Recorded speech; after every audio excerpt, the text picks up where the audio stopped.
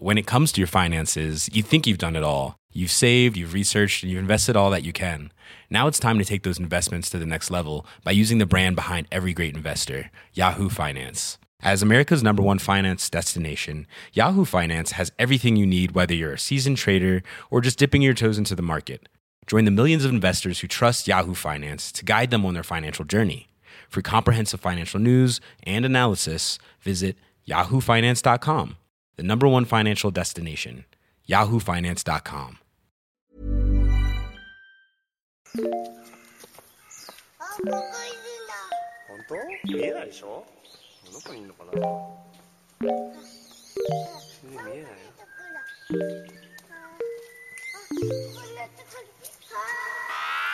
How you doing, Internet? It is Monday, October 9th, and you are listening to Waypoint Radio. I wanted to make sure I was doing that right, Monday, October 9th. I said it, and then I was like, was that right? I think it felt right. I think that was correct.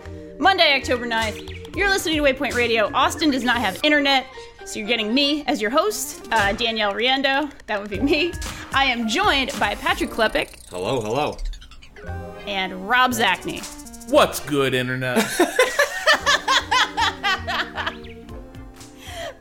I can't do it. Nobody would ever believe it if I said it. Daniel, we had a conversation about this on the Friday show. You did? And Austin disputes this idea that others, not just you, but just others are allowed to use the what's good, the piece. He wants to encourage the free form use of ideas on the podcast. I see.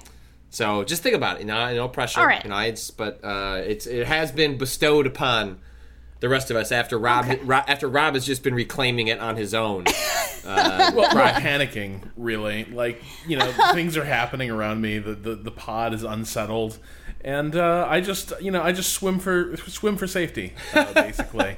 Yeah, you gotta swim for peace, swim for safety. I understand. I guess I sort of want to make my own mark on the world, with my own excellent and very new phrases like "how you doing," but that's good. That's good to know. If I'm feeling the vibe next time I'm hosting, I might go for a what's good. Yeah, you don't have to do it. It's just one of those I feel like a what's good internet.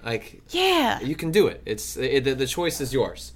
All right. Well, I'm very happy to know that. I'm pleased. It seemed sort of like for a brief moment of time on Friday, though, that your choice was to not go to your destination. I was fearful watching Twitter. I hopped in my car. I was going to Wisconsin for a family meetup thing, and all of a sudden I check Twitter, and you were going to a very important family thing this weekend, and It appeared you had made a terrible error in getting on a bus.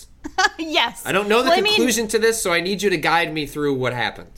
All right, let me paint you the picture. So, I was going to a wake in Rhode Island, and the funeral was the next day, and so I get on the bus. By the way, just to paint this fully, the 42nd Street bus terminal in Manhattan is a bananas ass place. There's hundreds of places, where you can get on a bus. It's just a really, really, really busy bus depot.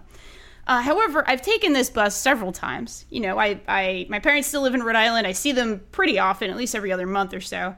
And I've done this before, right?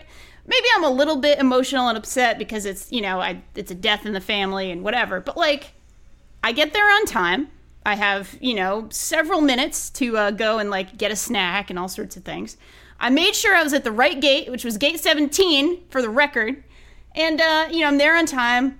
And the guy scans my ticket, and I get on the bus. He scanned the ticket. This is very important. I saw the green light of the scan. He looked, he made eye contact with me. He scanned the ticket, of which was the proper ticket. And I get on the bus. And I'm kind of sitting there on the bus, I'm kind of hanging out for a while. And then I'm like, this doesn't look like the right route.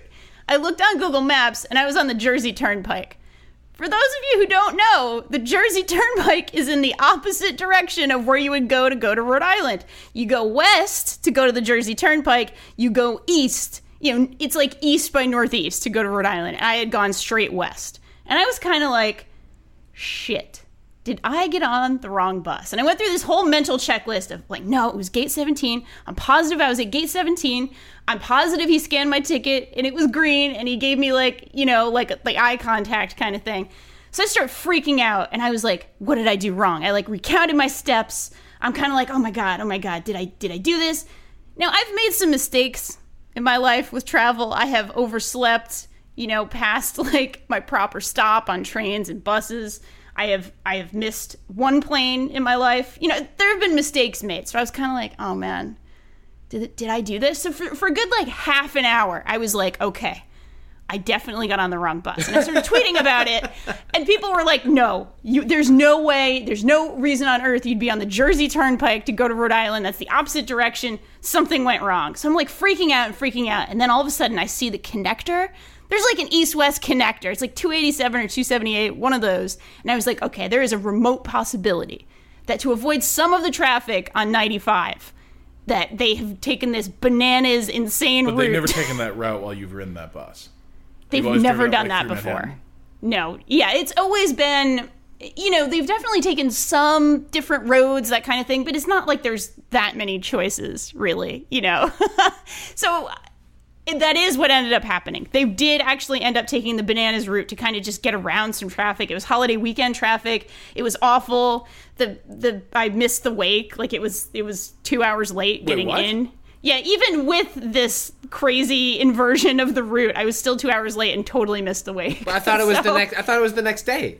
Well, the funeral was the next day, but the wake was that night. Yeah, Catholic service. So there's extras. I've been to plenty of. You've those. done that one. Yeah, You've done that one. Yeah. So absolutely. I had one time where the one time I've like just genuinely. So I've missed a flight twice. Once I overslept, and then the other time I showed up to the. This is actually after E3 one year. I showed up to the airport to check into my flight, and they're like, the reader was like, your flight was like 5 hours ago. And I was like, oh. What?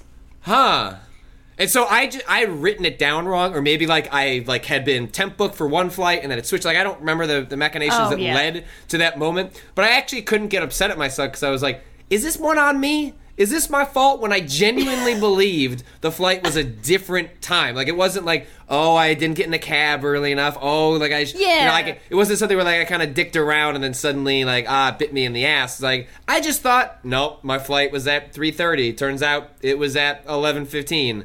It's like, who's this on? Whose fault is this really? Unfortunately, because it was LAX, it's like, I just jumped on, the next flight. Something and else. I was fine. But I think that, and the other time I just overslept, and it didn't end up being too traumatic. Rob, have you had like a travel mishaps as well? I was once too drunk to fly on a plane. like they told you couldn't get on? No. You made the decision. You made the call. No? Oh. So I arrived at check-in, and it was one of those things where, so I was in a hurry, which is where things started to go wrong. Yeah, that's bad. I'd been drinking with friends, and I had to catch a flight. So we did one last round, but let's make it a quick one, which basically meant me pouring just an entire cocktail down my throat all at once. When it turns out, I was probably already set. Like, you know what I mean? I was probably pleasantly buzzed, and then this is like when you're at the bar, and then like they say last call, which is for what you should do is we should pack up our shit and go, and then you occasionally make that mistake of that means we should get one more drink. It's last call, and you just don't in almost in every situation, you do not need that last drink at 2 a.m. Yeah, and this has been so this was the conclusion of a very weird trip anyway, where I've been like behind on a bunch of work, so I checked into the Cliff Hotel in San Francisco at the end of a trip, and just like locked myself in a very nice hotel room and just wrote. And actually that worked. It worked really well. It was like the most traveling writer thing I've ever done, right? It's like, no, I must go to my hotel and lock myself with my drafts. And it worked really well. And then I saw some friends at the end of that trip, and should have called it, didn't. Basically tried to cram one more drink in there, and then I was like, oh shit, I got to get to the airport. And oh no, things began to go wrong quickly. One is that, like, so I'm walking down the hill with my luggage, and I am getting, like, noticeably drunker as I, like, leave Union Square behind me, and I get on the BART. And the BART is, of course, running a little bit late anyway. Sure. And then I start yeah. getting nervous about missing my stop. And so, because I'm almost dozing off the train. So I, just in a panic, just get off the train somewhere. Oh. And I realized that I was actually 2 stops from SFO. Called an Uber. You're in Daly City or something? Yeah, actually, I think that's exactly where I was. Yeah. And so, call an Uber. Can't find the Uber because I've suddenly become very nearsighted. Have trouble locating the Uber. Eventually do. And I'm taken to SFO. Still have time to make my flight. But as I walk up to check-in, and I'm like, do I have time to make that flight? The women at the Virgin check-in turn, the luggage check, sort of look at each other, look at me, and they're like, no, that's probably not a real good idea.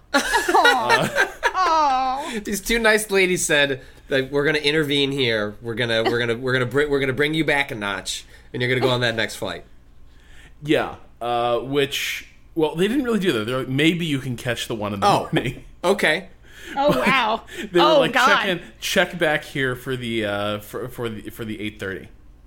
And I was like, cool. Well, can I just go into the terminal? And they're like, maybe not such a good idea. And I was like, yeah, that makes sense. And so I ended up hanging out by the baggage claim in SFO for the entire night. Oh, no. As I began to sober up. And it was the worst. Like, first of all, that baggage claim, like, they've redone Terminal 2 pretty nicely and all that, but that baggage claim is old as hell. There's, like, 25 years worth of, like, grime in that place. I'm just hanging out on the floor, changing Wi-Fi networks, basically. Slowly sweating out this, like, hellacious hangover. Sludge. Oh, yeah, boy. like, look, it was gross down there, but I was probably not contributing anything positive to the situation at SFO. So in the morning, they finally let me through, and I'm now stone cold sober, and just feeling utterly awful. And then I sort of begged my way onto a flight, and then my editor emails me and is like, hey, drafts look great. I need all these changes and rewrites. Oh, no. Oh, yeah. Oh, yeah. So, hungover, just drenched in my own alcohol sweat. I had to basically spend the entire flight back to Boston, like, doing pretty nitty-gritty edits on a pair of 2,000-word features. Oh, boy. Oh, my God. While we're, like, while I've got, like, a middle seat and the flight is bumpy. Rob! And, yeah, it was one of the worst travel experiences of my life, and it all stemmed from the fact that I just, like, if I just hadn't had that drink, everything would have been fine. That one decision, that was all it took. Yeah. Oh, my Lord. So anyway. Yeah, God, that sounds atrocious. Next time we talk about travel mishaps, I'll tell you about the time I spent 22 hours in LAX. Gross. Trying to get a 1-hour flight back to San Francisco. That was bad, but I don't know if it was as I feel like bad. You've told me enough. I don't 22 know anything hours, about that. I think that beats my story just in terms of sheer quantity.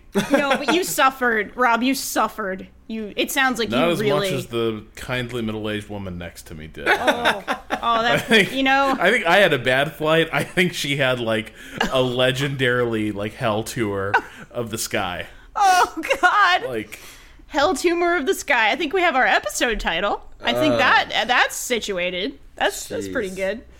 Well, not to talk about travel mishaps any longer because, we could have a whole podcast about that.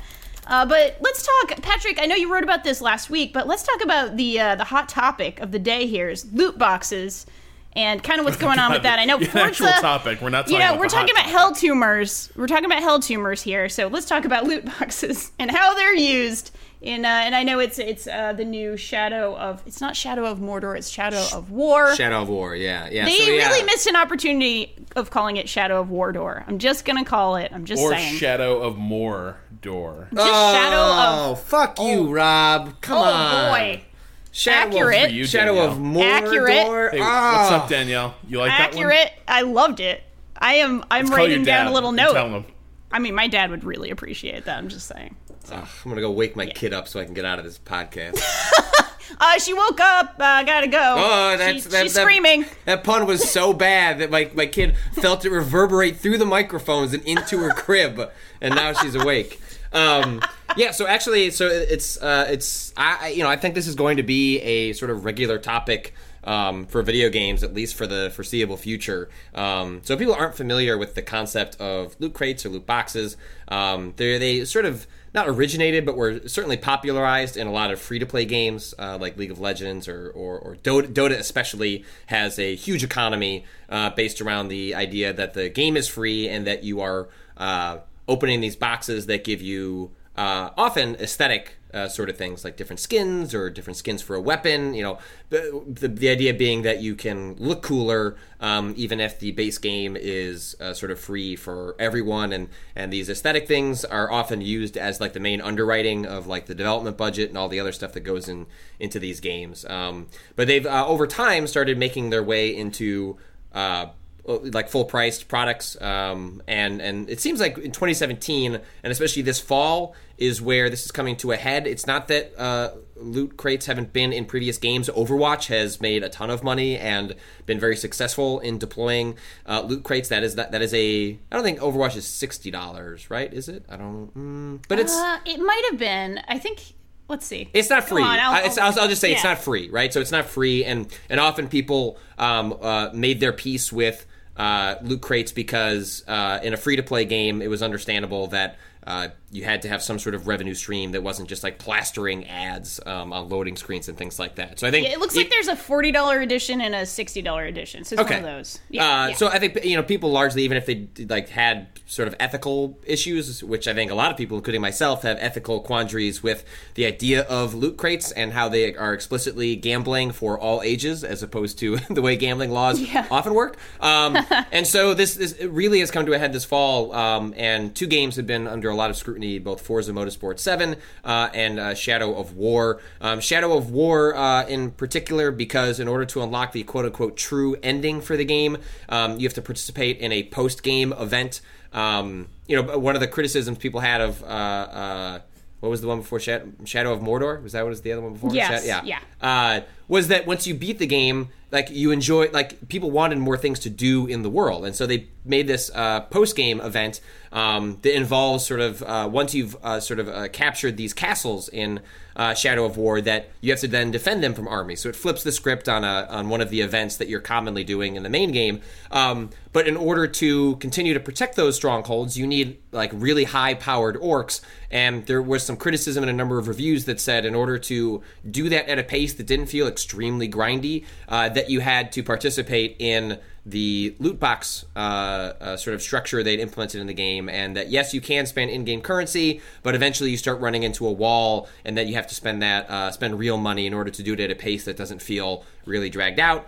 Forza Motorsport 7, their whole in-game car model is built around the idea of like you literally are opening loot boxes to get cars, and that has come under scrutiny. Also in Shadow of War, you can get weapons and gear through different loot crates. It's not just the orcs that end up staffing the different strongholds you had. So that was the context in which I wrote a story that those games were the argument I put forth, other than outlining how the mechanics of those marketplaces work, is that in the same way that games that poorly did things like microtransactions and season passes ended up poisoning the well for games that maybe didn't do it egregiously or just found it as a way to sort of seamlessly put in like an additional revenue stream that didn't upset the balance of the game design, that Shadow of War and Forza Motorsport 7 were introducing the idea that any game that introduces the idea of loot crates in the future was going to come under such scrutiny that the mere fact that it exists in the product is going to be a net negative, regardless of how they implement it, regardless of how it's perceived by players. And you're seeing today, Battlefront 2 is under a lot of scrutiny, and people are already sort of tearing apart screenshots for Assassin's Creed Origins as a game that has some of its own sort of crates. And this is before everyone knows exactly how it's going. I think actually Battlefront 2 is a different situation because it had a beta in which there were crates and people are starting to figure out design-wise how it's implemented, whereas with Origins, people are starting to presuppose how it might work because people, I think rightly so, are going to start assuming the worst when it comes to the implementation of this mechanic and this revenue stream. So that's a long way of setting up sort of where this conversation is at. No, and I should put an aside that OpenCritic, which is sort of a rival or alternative to Metacritic as a way of aggregating reviews, is talking about including in the way they structure how they highlight games and how they're sort of looked at critically, is introducing business models as something for people who use that website to look at, which I think is at least an interesting idea. So that sets it up. But Rob, Danielle, what's sort of like your guttural reaction to this so far? I'll let Rob speak because I actually haven't. It's weird. I haven't played a ton of games that have used this, extensively. Probably the most has been Overwatch, and I don't have a 20th of the hours in Overwatch, as it seems like everybody else who's ever touched that game. So I don't have the strongest personal feelings on it because I haven't really had to sort of grapple with it myself. So, Rob, I wonder if you have stronger feelings on it. I mean, in general, I tend not to, because in most cases, this stuff still feels pretty easy to opt out of or ignore. Like, it's clearly part of Forza 7, and like the game certainly does its best to remind you that this system is in there and exists. But it's also pretty easy to, at least so far, to sort of tune out and just focus on basically playing the same Forza that I've always played, right? Just focus on racing, playing series. And I don't really need to worry too much about this system. On the other hand, maybe it is revealing that a lot of the cars I have tended to use the most came out of the initial VIP packs that I unlocked. So even there, maybe the game experience has been changed a little bit by the system existing. What I don't love is that, so a lot of these systems were sort of, field tested first and most extensively in, particularly like in China in free-to-play MMOs, right? Like, I remember, 6-7 years ago, there being a lot of stories and critiques about some of the sort of, slot machine and pay-to-win microtransaction models you were starting to see in MMOs in East Asia. And some of them were pretty exploitative and terrible. And at the time, there was a lot of concern and hand-wringing about what this was going to spell for, where games were headed, online and in, the United States and Europe. And it does sort of seem like a lot of that stuff has been successfully imported. Most notably, like, it's happening in premium, like, full-price games. And where a game like Shadow of Mordor seems to be Shadow of War. Mordor. Okay, we just call it more. All right. Yeah, Shadow of More. Where it seems to sort of be taking an extra step is, it seems like it's specifically tuned to be less enjoyable, more fussy, more frustrating, unless you start springing for the loot boxes. And that's where things start to feel a little bit weird. Like, cosmetics always felt more acceptable in some ways, just because it didn't feel like... The cosmetics always felt like the skin you put on the thing you were playing, but it wasn't necessarily the thing. Right. Whether that's right or wrong, that's how I always sort of read it. But once, like, the experience... Once it starts to feel like, oh, they're specifically tuning to make my experience less enjoyable if I just bought the game, and it's Well, there's just no way to know, right? So Yeah. I think that's what I was ultimately getting at with the story, is that the way it poisons the well is that the sheer existence of loot crates presuppose, like it plants in people's mind. There's no actual way to know, because whatever they tell you, there's just as much reason to think that a publisher is lying to you. Like I've talked to a lot of developers over the years. Like these sorts of implementations are not usually, like, my guess is, I don't know this for a fact, but my guess is the Shadow of War team, if they could wave a magic wand, would take all this shit out of the game, because it is completely distracted from everything they've wanted to talk about the game leading up to its release. Now, by most accounts, like, it's still a pretty good game, but it is overshadowed. It is. There is a conversation happening around it that is sort of like blurring all of that. Now, it's not that I like, oh no, like Shadow of War's marketing campaign isn't as effective as they'd like it to be, but there's almost no way to take developers, publishers at face value when they say, oh, we didn't tinker with the design of the game to accommodate this new revenue stream, because how are you because one, it could happen subconsciously. Like, it may actually impact things in a way that developers do not intend, but by virtue of accounting for it, it ends up impacting the game. And then there's no way to take out the cynical version in your mind, which is that actually the marketing team, the publisher side, stepped in and said, we need you to extend the grind here because our analytics have shown. Because, like, you have to remember, this is 2017.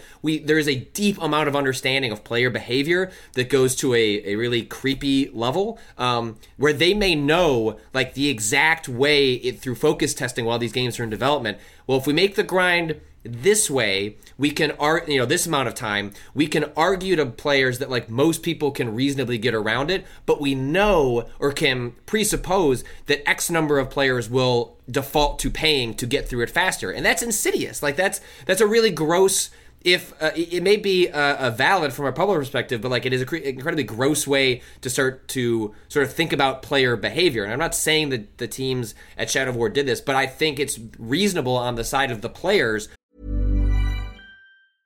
Hey, I'm Ryan Reynolds. At Mint Mobile, we like to do the opposite of what Big Wireless does. They charge you a lot, we charge you a little. So naturally, when they announced they'd be raising their prices due to inflation, we decided to deflate our prices due to not hating you. That's right. We're cutting the price of Mint Unlimited from $30 a month to just $15 a month. Give it a try at mintmobile.com/switch. $45 up front for 3 months plus taxes and fees. Promo rate for new customers for limited time. Unlimited more than 40 gigabytes per month. Slows full terms at mintmobile.com. To start thinking in those terms, because there's no reason to not think that they haven't thought about it in those terms. And once you've framed it that way, it's pretty much impossible to get away from it. These same sorts of conversations happen around DRM, which is why you have, like, folks like CD Projekt Red getting, so much praise for just saying, we're just not going to put DRM in our games. Now, they didn't start there. They had DRM in their games. The Witcher 2, I believe, had DRM that was performance detrimental to the game actually performing well on people's machines, which has forced them to pivot. But and I think this runs part of what I think complicates this is that there also is a cottage industry for finding anything that you can get outraged about and then, like, whip it up. Right? Like, this happens on Reddit, this happens on NeoGAF, this happens on Twitter, where, like, it takes an angle of, oh, like, there is a reason to be critical of this, and then it becomes, like, inflamed in a way that is perhaps greater than was necessary. But I don't know that that's necessarily the case for this. I think there's plenty of reason to be deeply critical of the way loot boxes are handled in games. Yeah. I would tend to agree with that. That sounds both reasonable and also, God, I don't know. I this is one of those things I feel like I should have a stronger opinion about, because it feels like this is a sort of consumerist or consumer or anti-consumer sort of issue at its heart, in a way. So this is just something I just need to do more homework on, personally. But yeah, Rob, sounds like you had something to say there. Well, I mean, yeah, I guess, like, it seems like anti-consumer, or it seems like a consumerist thing, but, like, again, how much do you or I, like, really give a shit? Like, we play these games. We're not busting out our credit card being like, oh, damn, like, this grind is starting to get to me. I better pay money to get, a loot crate so I can get a better car or better weapon. I don't think that's either of us. Like, the people who are, like, the thing that does concern me is that increasingly all games, no matter what platform you're buying them for, are going to be designed around the concept of whales. Right, the people who are like willing to just feed in cash to a game endlessly, and everyone else, the experience isn't really for them anymore. Right, it's for the people who are willing to throw away a great deal of money on these games. But at the same time, like, the way these systems are cropping up in most games I encounter them, it's still kind of ignorable. Like, I still don't feel like there's, a designed gun to my head forcing me to do this. And so to an extent, like, I've always had the suspicion that the people who are most outraged, the people who are most, like, they're nickel and diming me, they're not respecting my time. I've always had the suspicion that those same people who are most outraged are also the ones who are feeding their credit card numbers into these systems.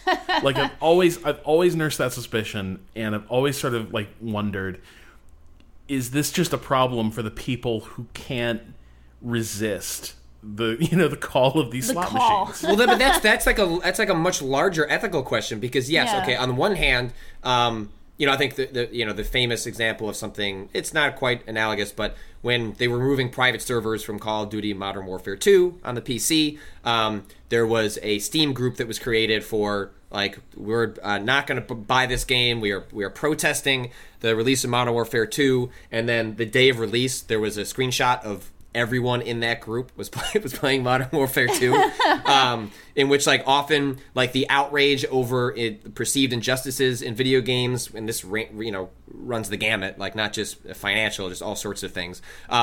People at the end of the day will still end up buying. Like, it's a lot easier to sign a petition. This is true a lot of things in life. A lot easier to sign that petition or say something on Twitter than to actually put that into action and deprive yourself of that game. But I think loot boxes, especially given the amount of psychological data we have about player behavior, like, there are reasons, there are laws in place for slot machines and gambling, in which, like even for adults, like, there is predatory behavior to take advantage of people who are unwilling or are susceptible to the exploits of psychological-based sort of games and experiences. And there's a reason we have regulations in place to protect at least younger people who are not old enough to hopefully, make responsible decisions for themselves. But I think there's, like, a real question that, like, games are possibly skating on, like, really thin ice, that it's one step away from the government sort of realizing this shit is going on, because, like, all loot boxes are really doing is hiding a slot machine.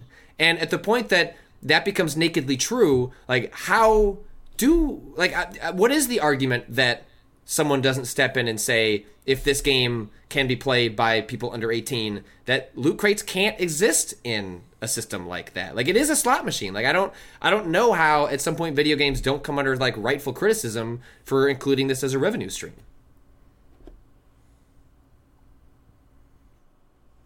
So we'll see. If you're going to take it to that more macro level, then yeah, it sure as hell gets a lot. You're also right that, like, there are plenty of people that, like I said, like, it's easy to bitch, and then you may be the people that criticize something the loudest may be the ones participating in themselves. That is not unique to microtransactions or loot boxes or anything else in life. Often, if you have super strongly held beliefs, there may be a chance that you are acting contradictory in your private life and the actions you choose. Yeah. So, this could be a case of that could be a reason for a mature or whatever rating. Like, oh, this game contains gambling. That sounds like a very legitimate reason to say, oh yeah, this is not a child-friendly game. Like, there's legitimate gambling in here. There is basically a slot machine within this game, so not for anybody under 18. Or maybe it gets age-gated in a way where somehow, like, if a game is for teens, like Overwatch is a very...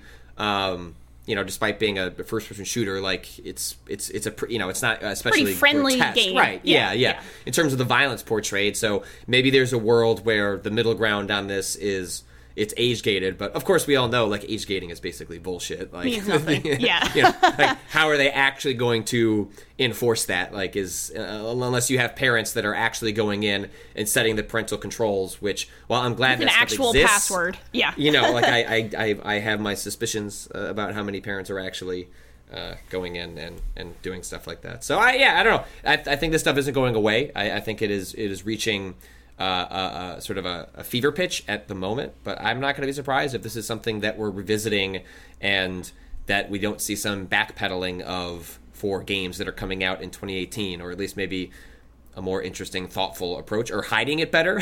Maybe actually be what happens. But I mean, I think you're going to see that if I was interviewing a major developer of a game in 2018, one of the questions that I'm going to feel obligated to ask is, does your game have loot boxes, and how are you thinking of implementing that stuff? And I think every developer going forward is going to be on the hot seat and needs to.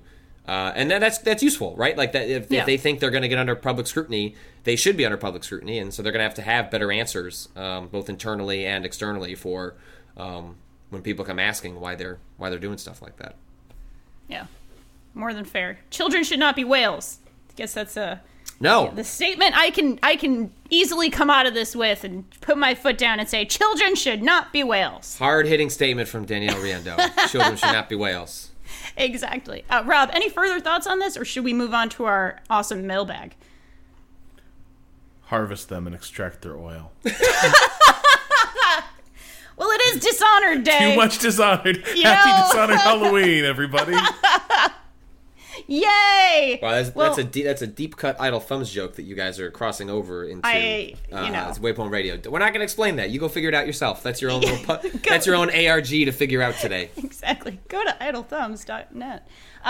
So we have a Shadow of Mordor question right at the top here. Good. None of us have played that game. Unless you asked it on Friday. I apologize. I did not listen to the podcast on Friday. I admit it, and I am ashamed.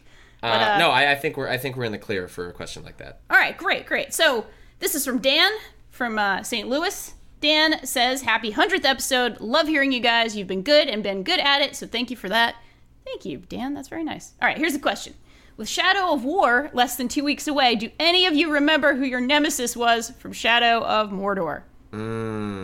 I didn't really play it that much, so nope. I mean, I really liked that game, and I thought that system was really well done. But I don't remember it specifically enough to say I had like. This feels like a very Austin question. I feel bad that Austin's not here. Like I feel like he immediately would have some like 7-minute story about. That he has mythologized about like his experience in Shadow of War. I don't know if that's true. It just feels like in my heart of hearts that somewhere Austin has a big long story of like Harm the Reckoning chased him across the map. Yeah, Harm the Reckoning definitely did something terrible to Austin. There's a reason I don't come up with branding and names and host a D&D podcast. Harm the Reckoning is the kind of names I would come up with. So. I mean, that's the kind of name that was definitely in that game, though. So that is I don't think you're off. Probably true. But this would be good if because that game comes out this week or next week. Very soon. But if people have stories of their own, let's put the onus on you, the podcast listener. If you have good stories from that game about sort of an experience you had. With your own Harm the Reckoning, please write in and let us know, because I would be curious to hear some of those stories, and so maybe we'll hold that for Friday, and we can revisit it with Austin if he has a particularly good story. Yeah, I think that's good. That works for me. All right. So the next one here comes from Ben from Indiana, and Ben writes, "During some other Waypoint Radio, you talked about a game with a hidden morality meter, and it got me thinking. Are there any games with moral choices where you really get ahead by being a villain? People can cheat and scam in real life because if you could do it right, it'll make you a millionaire. Or can make you a millionaire, rather. Games seem to offer the normal person, quote, good route, and another option to be a big teen snark toolbox that is supposed to be evil. Shouldn't choosing to get ahead at any cost really let you get ahead, or alternatively punish you for getting caught? Love the show, Ben from Indiana." Ooh. I mean, I think that is like a general problem in games that they don't make. I wish they made the evil path more compelling to fight against the like general nature of most players, which is to be, you know, the Han Solo type of like you generally Lovable good, rogue. but but occasionally a dick. And I wished more. I mean, it was the what was that RPG? Was it from Obsidian? Like, there was the game that was about being evil from last year. Oh, what was that game? Tyranny. Yeah, Yes. right. Yeah. Isn't that game like sort of explicitly about like, hey, Yeah. you're just the bad guy? Yeah, up to a point. Like, as I understand it, it's more the setup is you're not so much the villain as you are like the villain's primary enforcer, right? You're like conciliary to the devil, and within that you can decide like, yeah, you're dealing on a spectrum of evil, but you can sort of decide what brand of evil, right? Like, are you going to be more the Machiavellian, like, well, we're going to have a nice orderly evil that like works for most people, or are you going to be some sort of like, you know, chaos god Slanesh type character, just like, yes, let's feast on the blood of innocence. Yeah, I think that's probably at least in my experience when I've played games that present me with those options. I think the best way to force the player's hand is to just pitch it as like they are evil to begin with. Like if you're starting from that angle and they're still going to, at least the spectrum happens on from that perspective, as opposed to how I think most people play, which is like, oh, I'll do the good path, the good Han Solo path, and then on my second playthrough, I'll be the asshole just to see how the changes, you know, the choices are different, and stuff like that. So I just know it's one of those things where the game needs to be heavily tilted in a certain direction for my player behavior to change, and not enough games actually force my hand in that way. Especially as someone that tends to only play a game once, I wish more games like found ways to bend and break me. Like, I'm actually curious to see how the next game from Don't Nod, the Life is Strange folks, is a game called Vampire, which it's a Life is Strange style game in which you play as a vampire and you will choose your victims, I guess. I haven't seen much about how the actual mechanics of the game play out, but it seems like that may be a game that tries to do something similar to Tyranny, where it's like, well, you're a vampire, so like you're gonna fucking kill people, but like how you choose to do, like, does that mean you're like a good vampire that's like helping solve mysteries by like sucking the blood of like serial killers? Like, I don't know what the angle is going to be there, but at least that seems like a game, and I wish more games would come from that perspective. Not because like I necessarily need to like get into the head of evil, but it would be nice if more games found a way to at least provide like a meaningful reason to want to engage with that side of it, just because that's just almost never what I end up doing. Yeah, I can only think of smaller games that do this in interesting ways. And it's not an explicit morality system, but like J.B. Gwaltney, who now is at Game Informer, I think? Yep. He wrote a sort of an IF game that was called The Terror Aboard the Speedwell. It was basically an Alien-esque scenario, and there was an option you could take sort of right at the beginning of the game. Somebody, you know, you're basically it's basically Alien, and, you know, somebody comes and they're like, oh my god, I got infected, and you just shoot them. Like, that's an option, to just shoot the person, and the story actually really supports that and goes in that direction, and it's amazing that it does that. And it's pretty rare in bigger games to really kind of go for it and really kind of support, to support the path that you're really on, or support like a really radical choice right at the beginning. That's really rare, and I understand why. I know, you know, these games are expensive, and if you make content, you want people to see it, and so on and so forth. But I respect the hell out of it.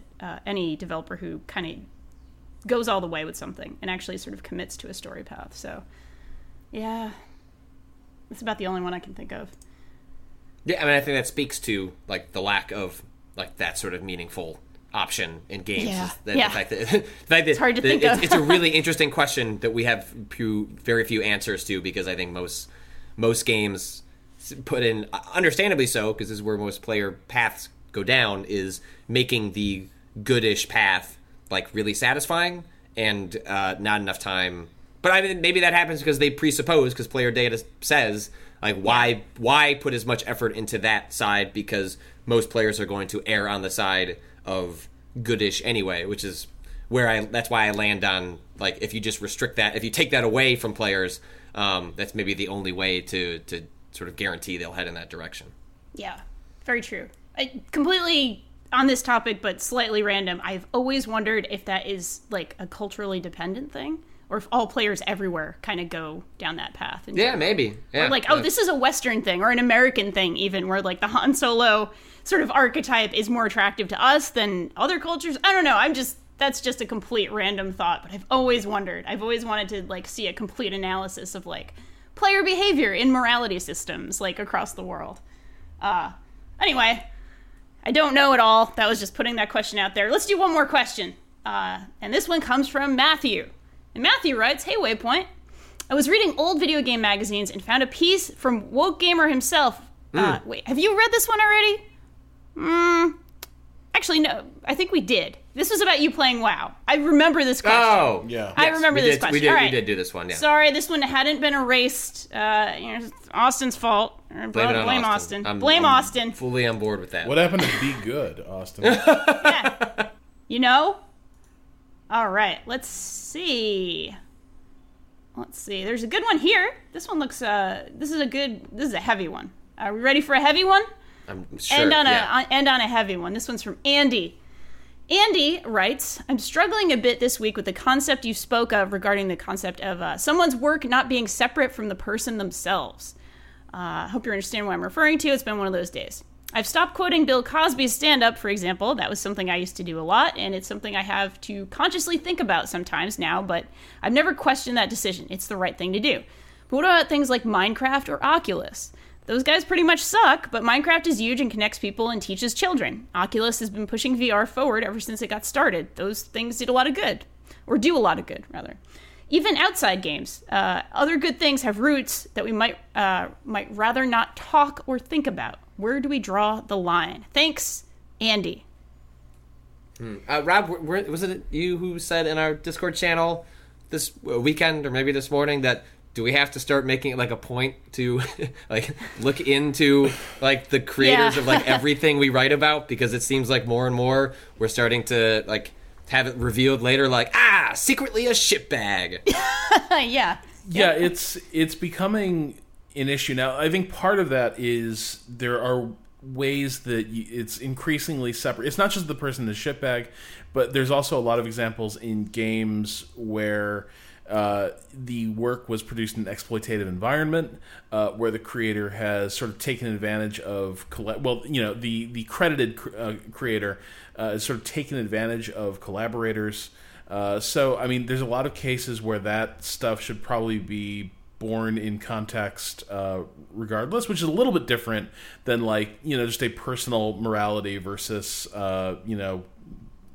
creative work thing. Those are issues where I see them being a little more connected, but at the same time it does increasingly feel like I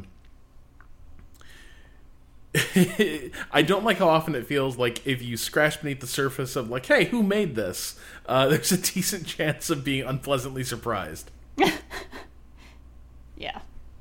Yeah, I think that's totally fair. I mean, that's, and I think I don't know if we've talked about this question on Waypoint Radio before, but it's, it's something that comes up every couple of years, pretty often in all sorts of media of like, what do you do when something you enjoy is revealed to have, folks that worked on it in which you disagree with either actions they've taken or like their politics, and Shadow Complex is sort of the prime example of this from a number of years ago, and I think is still decently instructive to this day, where it's like that game was a really good Metroid style game. Like I really fucking liked Shadow Complex a lot, and like what do you do when you find out that Orson Scott Card has said a bunch of and contributed to like about a lot of really shitty things about homosexuals? Like how do you reconcile all of those things? And sometimes you end up not reconciling it and saying, I guess I'll donate some money to a good cause, but I still want to enjoy this game. Like, I think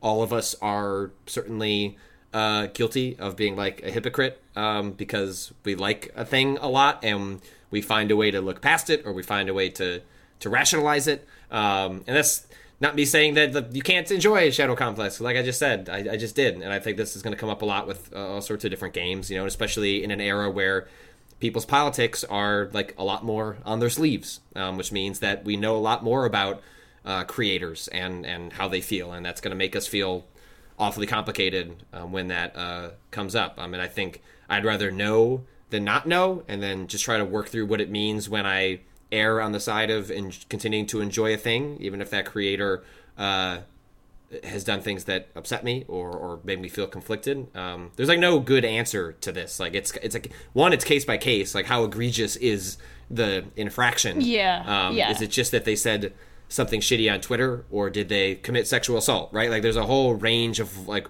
what we're talking about that I think influences how you would ultimately fall on it. Like, is it just one person on a really large team? Like, that changes the dynamic of how you might feel about that. Was it like forcefully condemned by the people around them once it like became clear that it was bad? So I don't know. I mean, again, like, whenever this comes up, I always feel bad because I don't have there's no magic wand to wave to make this feel good. It's always going to feel uncomfortable. So I think like my best advice onto it is always to just engage with why it's uncomfortable and to talk about it, and then kind of see where you fall on it from a case by case basis. Yeah, I think one thing that it sounded like, Rob, maybe you were getting at is there is something of a difference between, okay, the labor of making this game, there was some sort of exploitation in like the labor itself, versus, oh, this creator is an asshole, that kind of thing. That might be one way of approaching it. I don't know that that's like the only way of approaching it, or definitely not. The amount of harm that someone does is an incredibly complicated thing to wrestle with, as you're saying, Patrick, of course.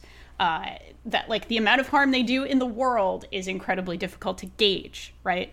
Versus the amount of harm they're doing by making a certain thing or putting a certain piece of work into the world, right? Like, it's like, I'll be the first to admit this. Like, I love Eminem. Like, I have loved a lot of his music, and I'm a fucking feminist. And like, he sure wrote a lot of songs about killing women. Like, that's a thing. That's a real thing that I will probably forever wrestle with. So I think I like some of the most problematic things in the universe, and will engage with them, and always attempt to be honest with myself about what I like about something versus what I think is a real problem, and how much you want to put your money towards somebody you think is doing real harm in the world. So that's one of those, it's between you and your maker kind of questions sometimes that you just kind of have to work through. So, yeah.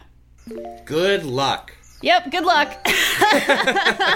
Good luck. Enjoy. I think that's probably good for us. So I'm going to go through the usual. Patrick, where can people find you online? Find me at Patrick Hook. Awesome. Rob, where can people find you? At Rob Zachney. Oh, that's awesome.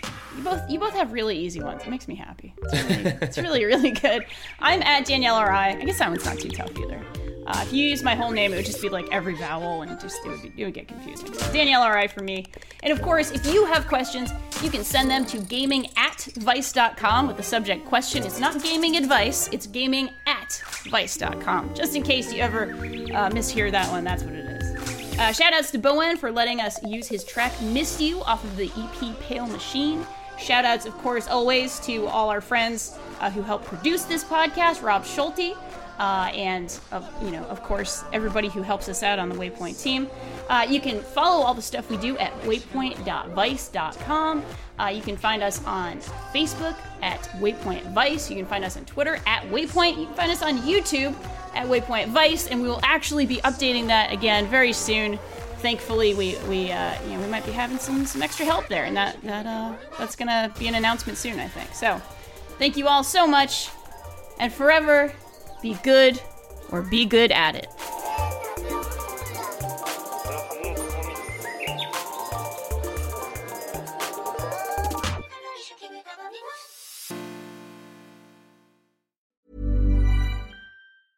Hey, it's Paige DeSorbo from Giggly Squad. High quality fashion without the price tag. Say hello to Quince.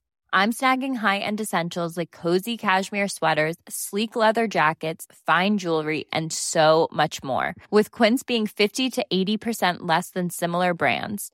And they partner with factories that prioritize safe, ethical, and responsible manufacturing. I love that. Luxury quality within reach. Go to quince.com/style to get free shipping and 365-day returns on your next order.